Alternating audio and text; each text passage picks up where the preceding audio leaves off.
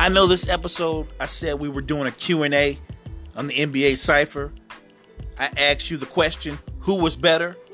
Prime Russ versus Prime D Rose? We're going to get into that in a moment. But let's talk about Cap and what he should or shouldn't do. Or more importantly, what he wants to do. That starts now.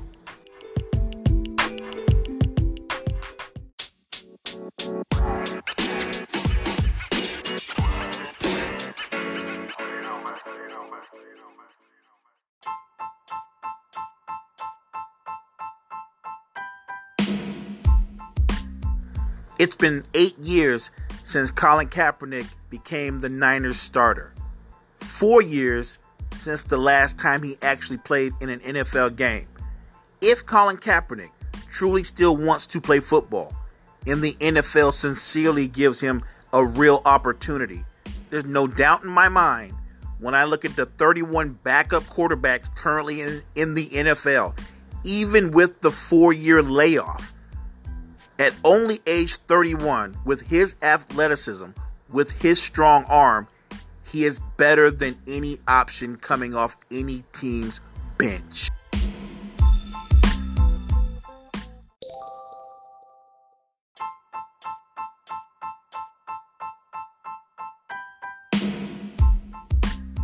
One last take on the Kaepernick situation. I applaud all the players for finding their voices and for getting involved in not just the movement that's going on in the country, but for the support and the love they're showing Colin Kaepernick. The fact that some of them are demanding that he get a true opportunity. Whether he decides to take it up on the NFL or not, if it's offered to him, I'm loving the support and the feeling of family and the way they've galvanized around this issue. My problem is, where were you when he lost his job? Where were you in 2017, 2018, 2019? It's 2020. And you just found your voices? In 2020 now, you found a way to gather together and suddenly y'all become District 12 from the Hunger Games. You're united. Showing him support now is great. But it would have meant so much more when he was 4 years younger and he needed you.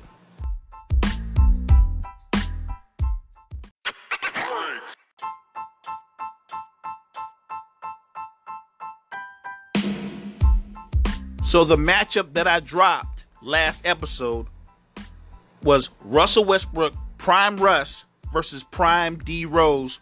Who you got? And here are some of your responses. The one from New York. He said, sad thing is, we never saw D Rose in his prime. I'll agree with that. Because Rose came on the scene, and before you knew it, the youngest MVP ever. That's true. We never saw him in his prime. Kevy says, D Rose is probably the most unique point guard we've seen the last 20 years. With the way he moved, it was very hard for players to defend him because he could change pace at such a high speed. He was also a great two-way player, and he could slash to the basket on a Dwayne Wade level. That's a lot of props. I agree with a lot of that. I disagree with the part that he was a great two-way player. D Rose, the D was not for defense. He did not play defense. He was not a good defender. Rajon Rondo is not an incredible explosive scoring point guard, but for whatever reason, when he matched up with Derrick Rose, you would have thought he was Derrick Rose because he used to light D Rose up for buckets, and that's not what he does. King Bree, I got D Rose. He has more body control, and he's a better leader than Russ. I can't really say that. What I can say is this. He was the best player on the Bulls, so I can't debate that. But I wouldn't say he was the leader of the Bulls. I would say that their uncourt leader of that team, when you think about that squad, the biggest voice would have been Coach Tibbs. And then right behind him, I think more players look to Noah and maybe even Luol Deng for leadership. But there's no question D Rose was the best player. Reese says, Before D Rose got injured, he wasn't even in his prime. Let that sink in. I'll take Derek over Russ because he was more finesse, because he had the ability to change directions in a way that Russ never could do. What I'll say to that, Reese, is this. Yes, I actually agree. When you match them up, right off the bat, both explosive, both incredibly quick end to end. But if I think there's a couple of things that D Rose did that Russ at least couldn't do on his level, it was D Rose's ability to change directions and his body control. But when you really get down to brass tacks, I'm just talking about numbers, shooting percentages, and where they both was most effective from. They're almost identical, except Russ is better in the post because he had the ability to post up. He's bigger, more physical, just a stronger basketball player.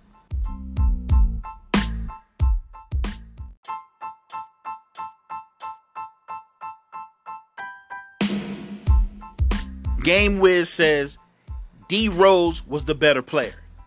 Even though Russ went on to have a longer career, D Rose was more special. He was unique. If Derrick Rose isn't injured, I believe he would have won at least 3 or 4 rings.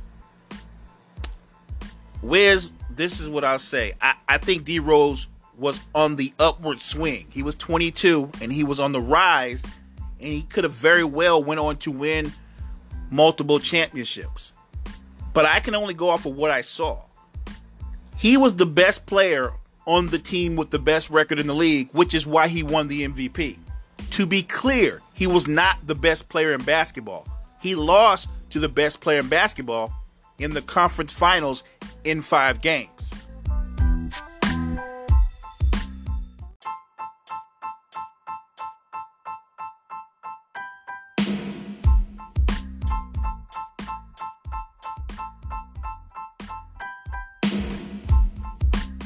Wavy one says, I'll go with Russ. And it has nothing to do with D Rose getting injured.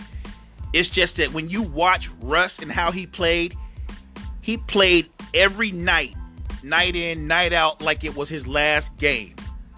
Rose may be a little bit more polished, but I don't think anyone ever had the heart of Russell Westbrook. Look, there's a reason Russ was the late Kobe Bryant's favorite player. Rest in peace, Kobe. Russell Westbrook is the most relentless player I've ever seen. I'm a huge Russell Westbrook fan. I'm a huge Derrick Rose fan. I'm one of those people. When me and my friends are talking ball and we're debating players and they're telling me D Rose is finished. This is a couple of years back. And I'm telling them if he's healthy, he can reinvent himself. He will help somebody else out, maybe in a lesser role, but he's not done. I rode with D Rose, and he proved me right. I think Derrick Rose is still young enough that his second half of his career, if he can get on a contender, it can have an amazing finish. Derrick Rose can alter himself. He can embrace this new role and become someone on the level of, say, Lou Williams or Jamal Crawford. Maybe he does it in a different way, but he can be one of the great 6 men in NBA history. That I believe. Jace says they're both assassins, but I'll take D Rose all day, every day. Jose says if D Rose is playing in the 2012 finals with Oklahoma City instead of Russ, Miami's not winning no title.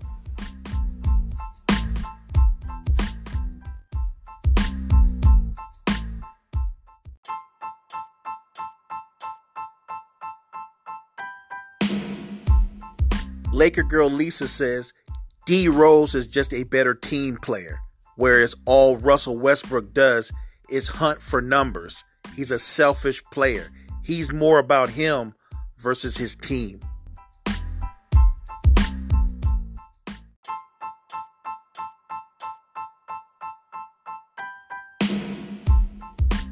I would say in the latter years, minus Durant, that might be a fair claim to some extent. I'm not even going to front.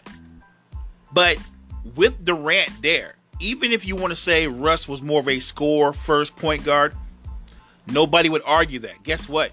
Derrick Rose was a shooting point guard. He was a score first point guard. They're the same player.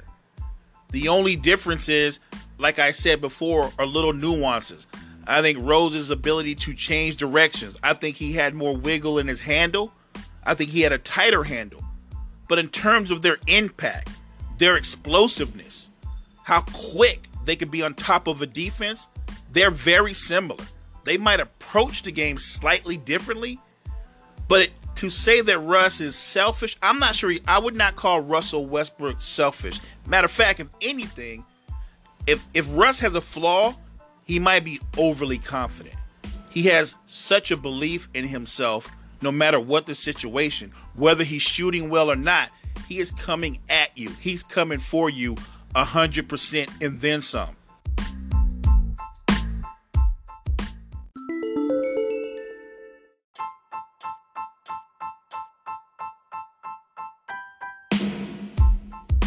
What I know for fact is this. If Derrick Rose doesn't get injured, he and Russell Westbrook both go into the Hall of Fame. That much I know. We can agree to disagree on which one is the better player. I happen to think Russ was as good or better than Derrick Rose in his MVP season. I really believe that. I made that argument back then. But I think they're both great players. So I'm not going to sit here and tell you that Derrick Rose wasn't deserving of that MVP. He won it fair and square. But I think Russ was a great player long before he became an MVP. And if you look and you believe in numbers, if numbers carry any weight with you, and they're not everything to me. They're a factor, but they're not everything. Russell Westbrook has 6 or 7 seasons better than Derrick Rose's MVP season.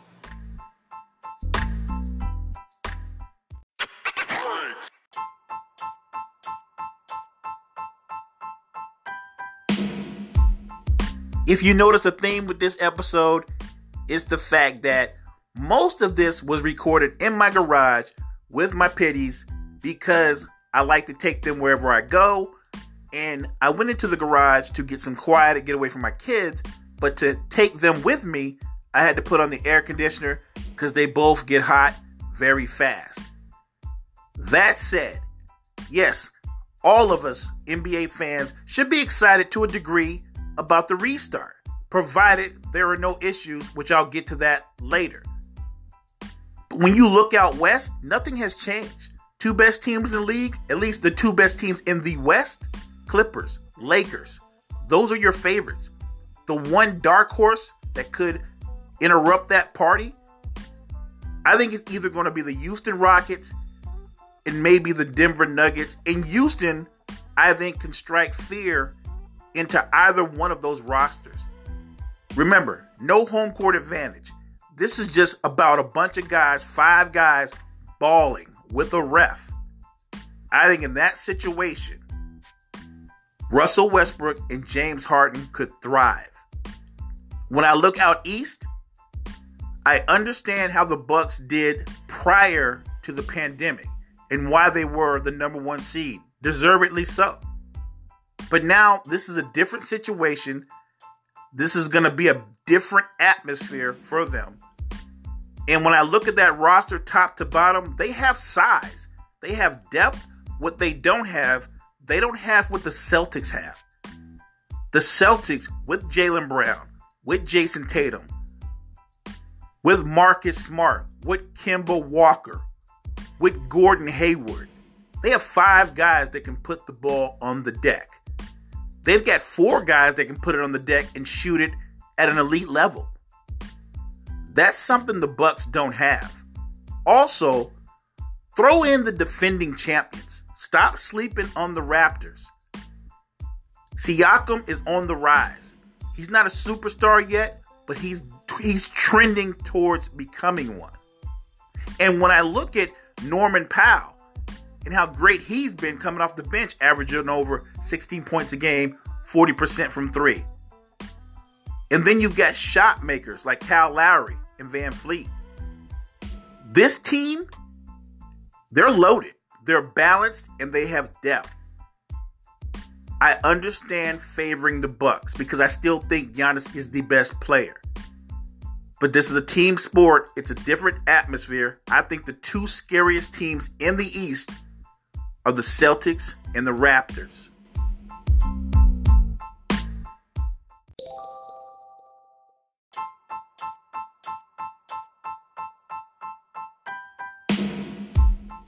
This is from Adrian Wojnarowski. Executives and coaches around the NBA have had significant concerns about how players will adapt to an environment unlike any they've experienced, and how those hurdles could impact the sustained competitive drive for teams. Many have worried too, especially on teams that aren't title contenders, whether some players will start to seek avenues to bypass the resumption altogether. And look, you can't blame them. You're putting him in a situation unlike anything they've ever experienced. And you're taking them away from their families. With everything that's going on in the world, not just what's been going on the last couple of weeks, but the pandemic itself. What if while you're in the bubble, a family member becomes ill? How are you going to be able to get to them? Can you get to them with all the testing, with all the restrictions? I could understand why some players would be hesitant about restarting. And then, even in this bubble, it's not like you can guarantee safety. We don't have an antidote. And they're not going to play full court basketball wearing masks. And even with testing, how can you guarantee someone won't test positive? And if one person tests positive, and they was on the floor with 9 other players, not to mention the people they share a bench with, how does that not spread? So I understand the players' concern.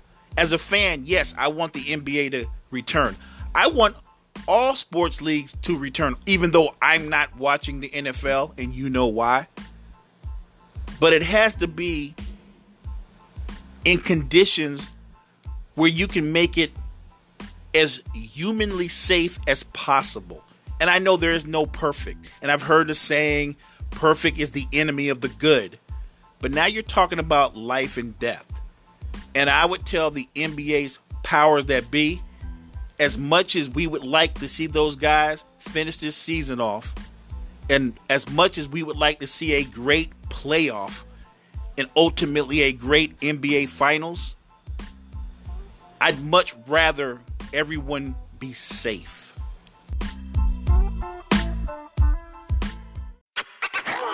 Next episode, we're going to talk potential trade scenarios in the offseason. If you're Golden State, would you trade Klay Thompson and other assets to acquire Giannis? Thanks for the support. It's The Cypher. Next time.